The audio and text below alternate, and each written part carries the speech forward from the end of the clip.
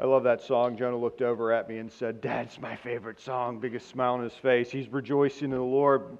We're called to do that this morning as we turn in God's Word to Ephesians chapter 6, and we're going to read verses 5 through 9. I want you to remember, though, before we ever arrive in this last part of Ephesians, Paul has built an argument on how we are to live our lives. Yes, that's what's being expressed here, but it first begins with the glorious gospel that Paul has laid before us. That Christ has done everything necessary to purchase His people. So that when we're called to glorify Him, to live in this world, in these different spheres, we don't do so to earn His love. That love has already been given and fully expressed in Christ Jesus, as Ephesians 2 says, laying down His life for those who were dead, those who were enemies. It's this glorious gospel that changes us, all of us, changes how we think of ourselves in this world. That's what we're going to look at this morning as we get to bondservants and masters. I want to say one quick thing about this particular passage. Paul is not making an argument here on whether slavery is right or wrong. That's not what his aim is here, though I believe he would say it is. But what Paul is doing here is saying that it is simply a reality, especially when you look at the Greco-Roman world around him. It is simply a reality that some find themselves to be slaves, to be servants, in a system that they did not choose nor do they love, in which they have a master that rules over them. And you see, the gospel, the glorious gospel, even in these places is not undone. That even if someone finds himself in a situation that they can't escape, that even there, Christ not only holds on to His people, but has given them instruction on what it looks like to live in this world. So, with that aside, let's pray and let's turn to God's Word. Heavenly Father, we thank You for what's set before us. It's perfect. It's perfect, God, because it came from Your mouth. It is Your Word which is powerful and has always been powerful from the very creation of the world when You spoke and things were made. God, it's the same Word that now will be read before us. It is You speaking to Your people. So we pray, Lord, that as we sit and hear, we might ask, what would You have us know about You, Lord? And what do You call me to do in obedience? And so, Lord, I pray that You would pour out Your Spirit in our midst, that we might know truth, that we might be drawn to truth, that we might see Your Son, that our eyes might be turned heavenward to look at Christ Jesus, the Lord and Savior over all the earth, our one and true Master. It's in Christ's name we pray. Amen. Listen to God's Word.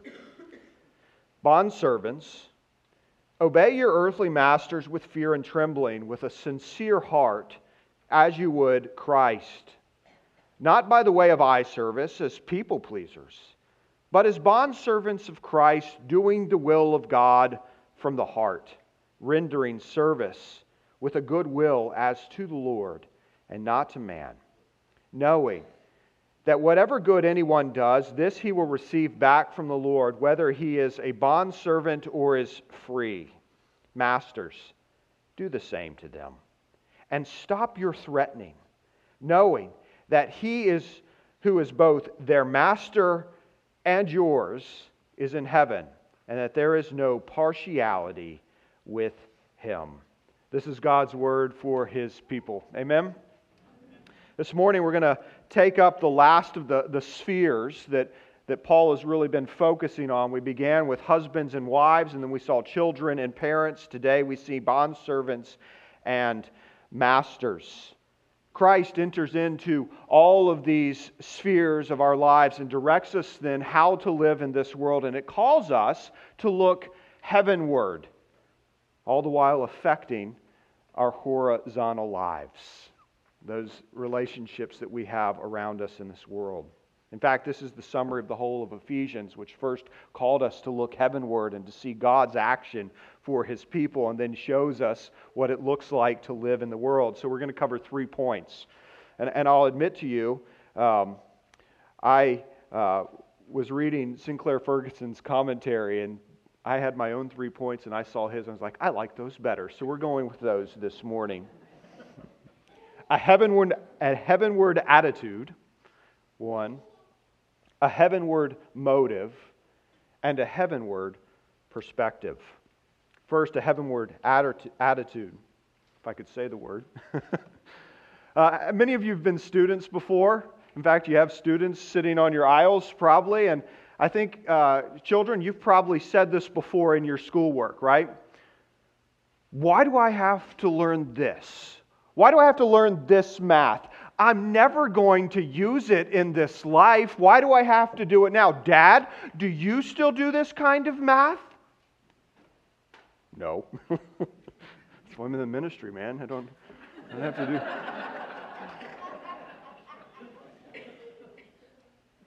Wanting to do the bare minimum, often we find ourselves just to get by. What can I do just to get through this, right? I'm never going to use it. And sometimes we feel as if we're a slave to some kind of system that just seems a little heavy-handed, a little useless, all the while forgetting that there are reasons and seasons why God has us where we are at. The will of God has called us to serve sometimes at the command of others. It's no different in your jobs. Some of you probably don't love your 9-to-5 job. Nonetheless, God would have you see yourselves not as slaves to the alarm clock or to some boss, but as servants to Jesus Christ. Yes, you rise to work for someone else. How then are we called to live in such a reality?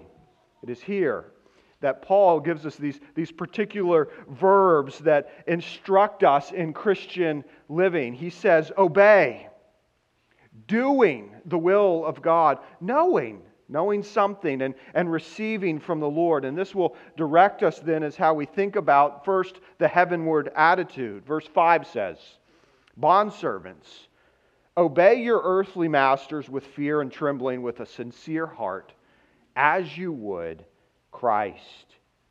Here he addresses first the attitude of the Christian. He doesn't say, wrestle with whether or not you think it's fair or just, right? With a math problem. Is it even fair? I've got to learn something, right? So no. He says, rather, the sincerity of your heart. To whatever context you are called right now, he's looking at the sincerity of your heart. There is an attitude that looks beyond your earthly master to a heavenly master. All the while, this doesn't negate that we have masters here and now. Sometimes those masters are generous and kind, and other times they are abusive and they try to extract loyalty by making your life hard. We're going to get to those masters at the end. One side note though. It can be true that if your master and boss is abusive, that you need to seek better environment to work under or to labor under. So Paul's not saying, whoever and whatever your master is, you've got to submit to it. No, there's degrees to which we can say, listen, this guy's destroying my life, right? He doesn't say you have to stay under that. But he does instruct us, how do you live under authority? If I could sum up Paul's directive in these verses, Christians are to make the very best employees. We're called to obey those who are over us and to do so with fear and trembling. Now, many of you may say, I do this. I fear and I tremble when it comes to my boss. I know that if I don't do a good job, he'll be angry with me or be unsatisfied. Might lose your job. Your boss may live in such a way that that they might be the worst kind of narcissist. They might only have a concern on how they look at the end of the day. It could care less how you feel. He meets with the board, you don't. Here, fear and trembling is a matter of reverence, right reverence to God. And even to those who have been given by God a role over you. Our fear and trembling is not so much before those in authority over us as it is drawn right up into heaven to a fear and trembling before God. That is here an awe and a reverence towards His authority in all things, that He rules and He reigns over all things, including those you've been called to serve underneath. That they're not there by mistake. They are placed there by this supreme authority in the heaven. And so our eyes and our attitude begin to look heavenward. That is why Paul closes verse 5 with, as unto Christ. Our serving others is to have an heavenward attitude, that in all we do it unto Christ. Sure, our earthly bosses may let us down. In fact, I promise you they will, just like any of the other spheres. Husbands will let down their wives, and wives will disappoint their husbands, and children will sin against their parents against their children, and children against their parents. It simply is a fact that earthly authority will have with it the sin nature. We're fallible. But for the one who looks to Christ, you see His perfection.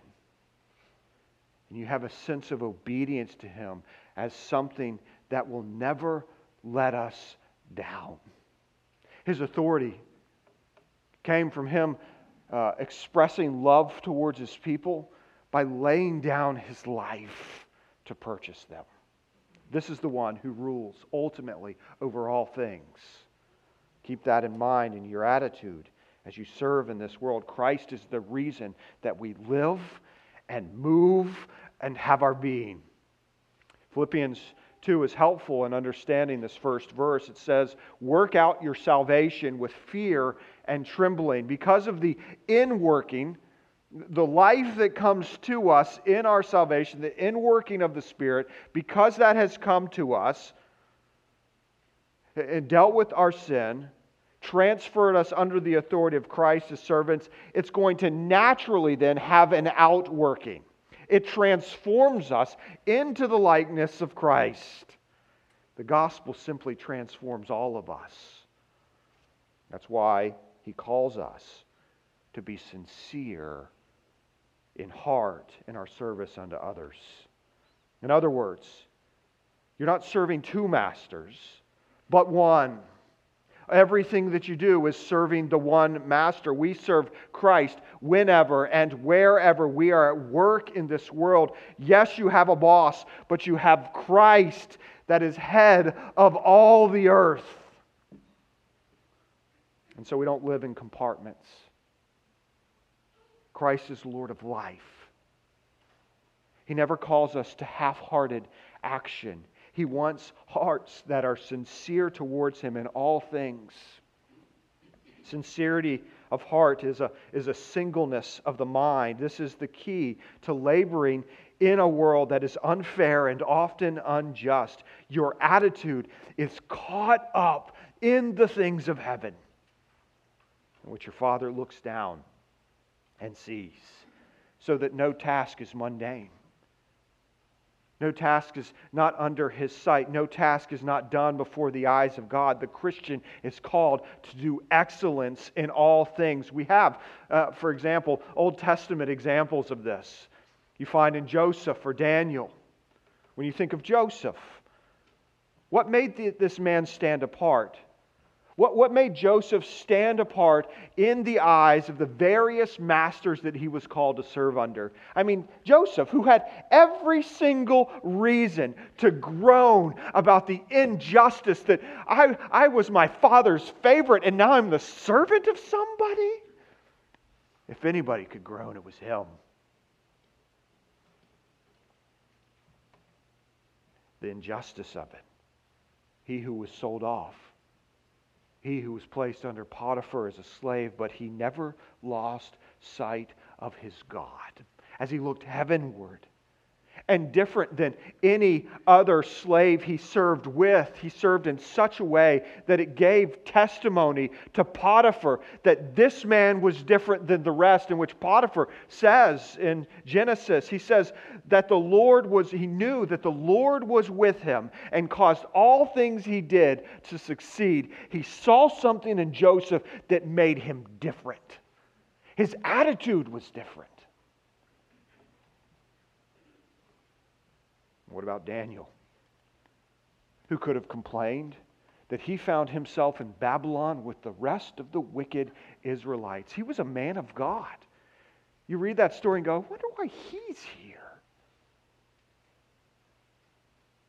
And yet, Daniel served and lived in such a way that he never compromised his integrity, even when he was under a new master, but he would serve God in such a way that stood apart from all others. Both of these were filled with sincere hearts and filled with integrity as slaves, that God was glorified and their attitude was heavenward. Let us live this way. Let us have an attitude check maybe this morning. Christians have a different ethic. Christ has done everything necessary for your salvation. Would your bosses, those who you serve under, would they even know that you are a Christian by the way that you work?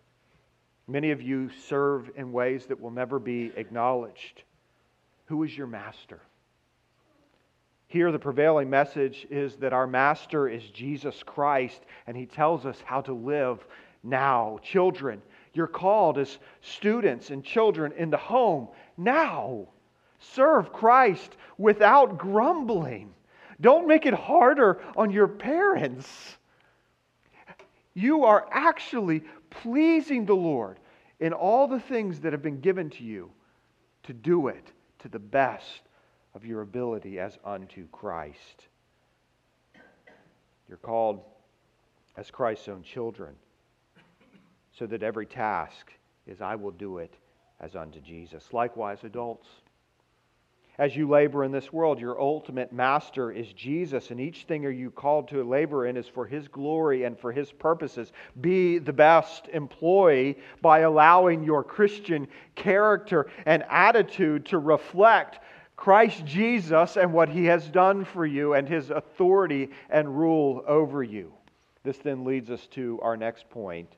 Verse 5, we're to have a heavenward attitude in all things, so that we will also have a heavenward motive in how we live now. Verse 6 through 8 says, serve not by way of eye service as people pleasers, but as bondservants of Christ, doing the will of God from the heart, rendering service with goodwill as to the Lord and not to man, knowing that whatever good anyone does, this he will receive back from the Lord, whether he is bondservant or free. I remember at my first call right out of seminary, I was a youth pastor at a church. And my office was upstairs, and there was this one elder. And I don't know how he spent his time, except that sometimes it was his goal to sneak down the hallway and either peek through the window in my door or stand at the door until I noticed he was there to check up on me and see if I was working. That's stressful, right? I mean, you begin to think, I've got to be doing something. I can never just stop, right? Because when is this guy going to show up at my door and peer in and make a judgment call from the 30 seconds that he was watching me on whether I was earning my pay at the church? It was joy-sapping, because I begin thinking all the time, I've got to be doing something. I've got to be doing something. What if he sees? And I want his approval. I want him to look at me and say, yeah, he's working hard. This is a good worker. He's worth his pay.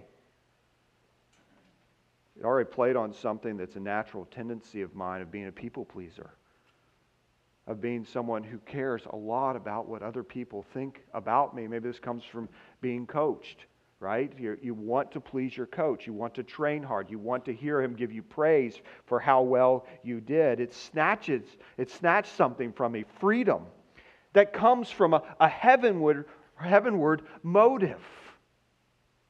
Why am I driven? Why do I want to work hard? Who do I want to please?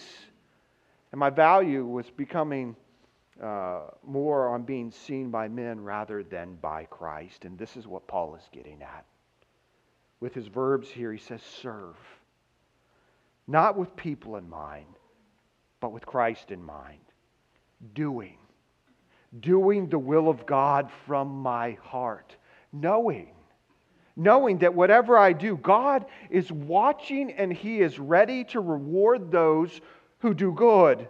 All this gets at the motive by which we render service in the earth. Listen, we may labor hard.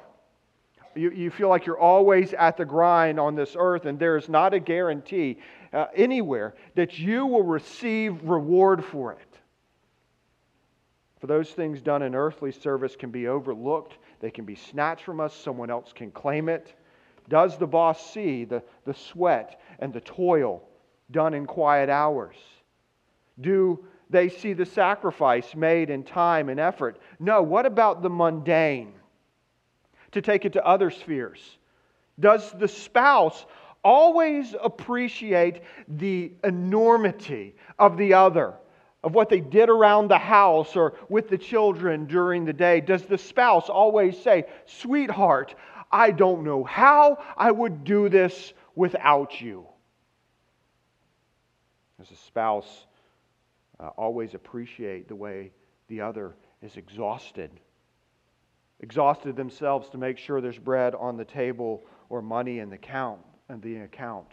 Children, have you ever acknowledged that your parents are spending every waking hour protecting you, providing for you, caring for your needs? Deacons, volunteers of the church, did anyone ever notice the little things that you do? Volunteer that picks up trash around the building, or someone who sets up signs in the rain, or that you prayed in your room for another or made a meal for the sick. Pastors, elders, did anyone hear you on your knees praying for marriages or the sick, or see you leave a meal early with your family for the need of a member of the congregation? Did they see you lay awake at night as you thought about someone else in the congregation, concerned for them? No, often there is no earthly reward for the things that we find ourselves doing that no one sees and no one stops to say, good job. And that can be demotivating. Without the praise of people, without someone seeing and acknowledging it. But what Paul says is the motive and the service to be rendered. What we're to do and know about God is that He sees, and nothing in this world escapes His eye. We serve with fear and trembling, awe and reverence towards Him who has saved us, by His will has placed us in these different spheres, and promises due reward for action that is done unto Him. You see, all labor then is lifted right up out of this world, looking to heaven, to a higher plane. Christians are set apart from all who labor, and that is from the lowest job you can think of to the CEO. Life is a gift, and Christ is a greater treasure, and His people find a motive to live this life, all of it, to His service. In heaven, there is no distinction between your job title and the other person's, but only towards who is your master and how well did you serve Him. For those who have lived their life unto Christ, could there be any greater words spoken to His people than what He says in Matthew 25? Well done, good and faithful servant. You have been faithful over little. I will set you over much. Enter into the joy of your master. Oh, to hear those words. My children often beg me to come to their gymnastics practice. And what they really desire is to show their father, look how hard I've worked. Look how far I've come. Look, Dad, I've spent months on this one thing, this one skill, and now I have it. What they want is their father's approval. They want to see a smile, that their dad's looking at them and he's proud. If we could just have a similar desire in the way we serve here, that there's a Father in heaven that sees everything you do, even the most mundane task. He sees you and He loves you. And when you do it with a sincere heart, He approves of any and every service you give. He sees, Colossians 3:24 says, knowing that from the Lord you will receive the inheritance as your reward. You are serving the Lord Jesus Christ. He rewards. Even when there's no earthly reward for it, your heavenly Father rewards. Amen? Thank you all for those who serve and have never been told thank you. Your Father in heaven sees. I pray God will give us the sincerity of heart, a holy integrity that gives us a heavenward attitude and motive. This leads us to our final point, a heavenward perspective. Verse 9. Masters, do the same to them and stop your threatening, knowing that He who is both their master and yours is in heaven, and there is no partiality with Him.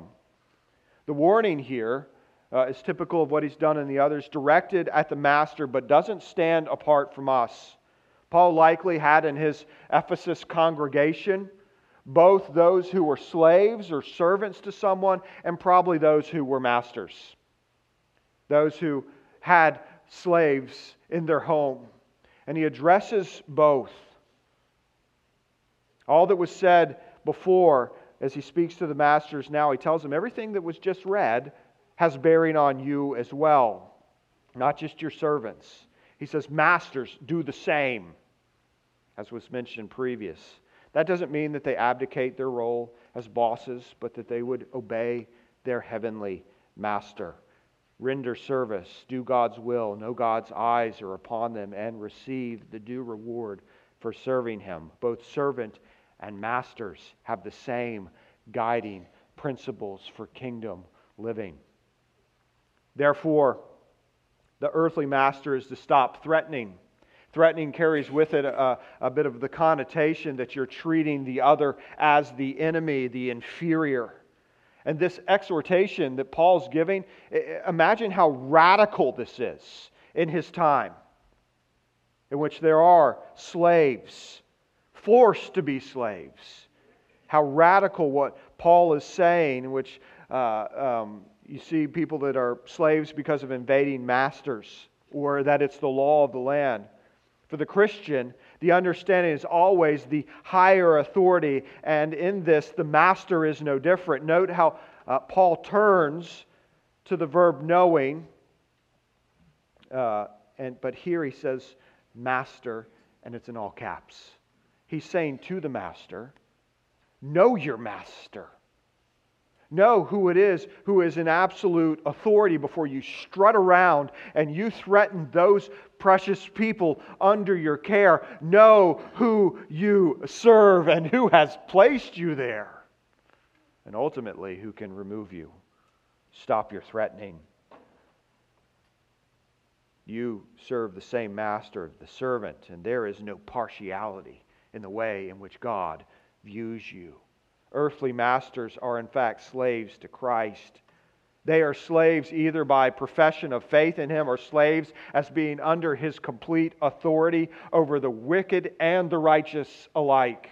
All of us will stand before the judgment throne and at last give account. This is what I mean by a heavenward perspective.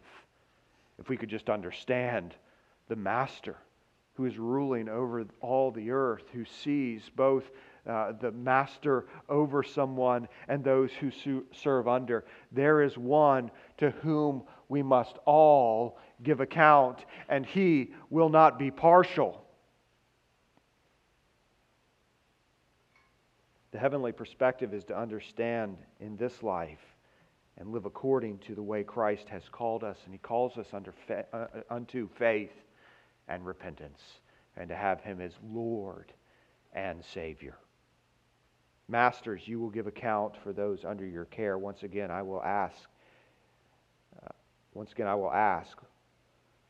as I did a couple weeks ago, if you have charge, I'm not just talking about the workplace, but you who have charge over anybody, how will you deliver them unto the Lord Jesus Christ? Will they be scarred, wounded, bruised, beaten?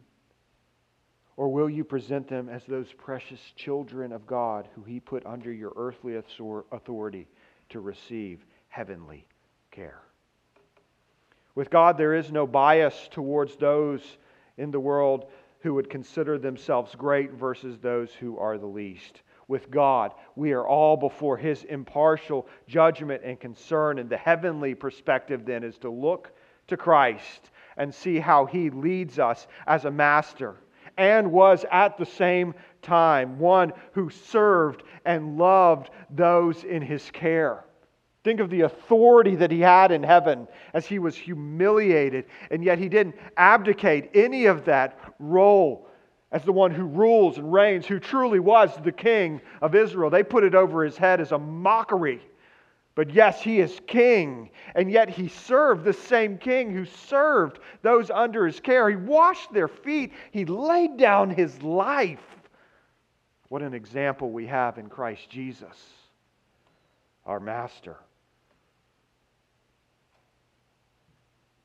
It is with the same love that the servant can know from the eyes of heaven that Christ will stop at nothing to preserve and keep His own, and He will bring justice against the unrighteous master, or reward for the master who loves those under his charge, that has sought to do good in the face of God. Let us consider then the real call of heavenward perspective. How do you reflect in all aspects, think on this, in all aspects of life, your faith in the Lord Jesus Christ as Lord and Savior? What will it look like for you as you think this morning, whether you're any of these things described here, to stand before the impartial judgment seat of Jesus Christ? Will your life reflect your confession of faith? How do you work and live and strive and do good according to the will of God, according to His commands? Is your life filled with grumbling, with resisting God-ordained authority? Sinclair Ferguson says it this way: what Paul's presenting here is a unique view of life. One lesson it teaches us is how muddle-headed it is to regard work and witness as two different realities in the Christian life. We witness in the work we do by the way we do it, as unto Christ Jesus. Paul agrees that we might have a sincere heart towards Christ by having a heavenward attitude, a heavenward motive, that we might see all things from the perspective of heaven, where God sees the heart and the needs of His people. Amen. Let's pray.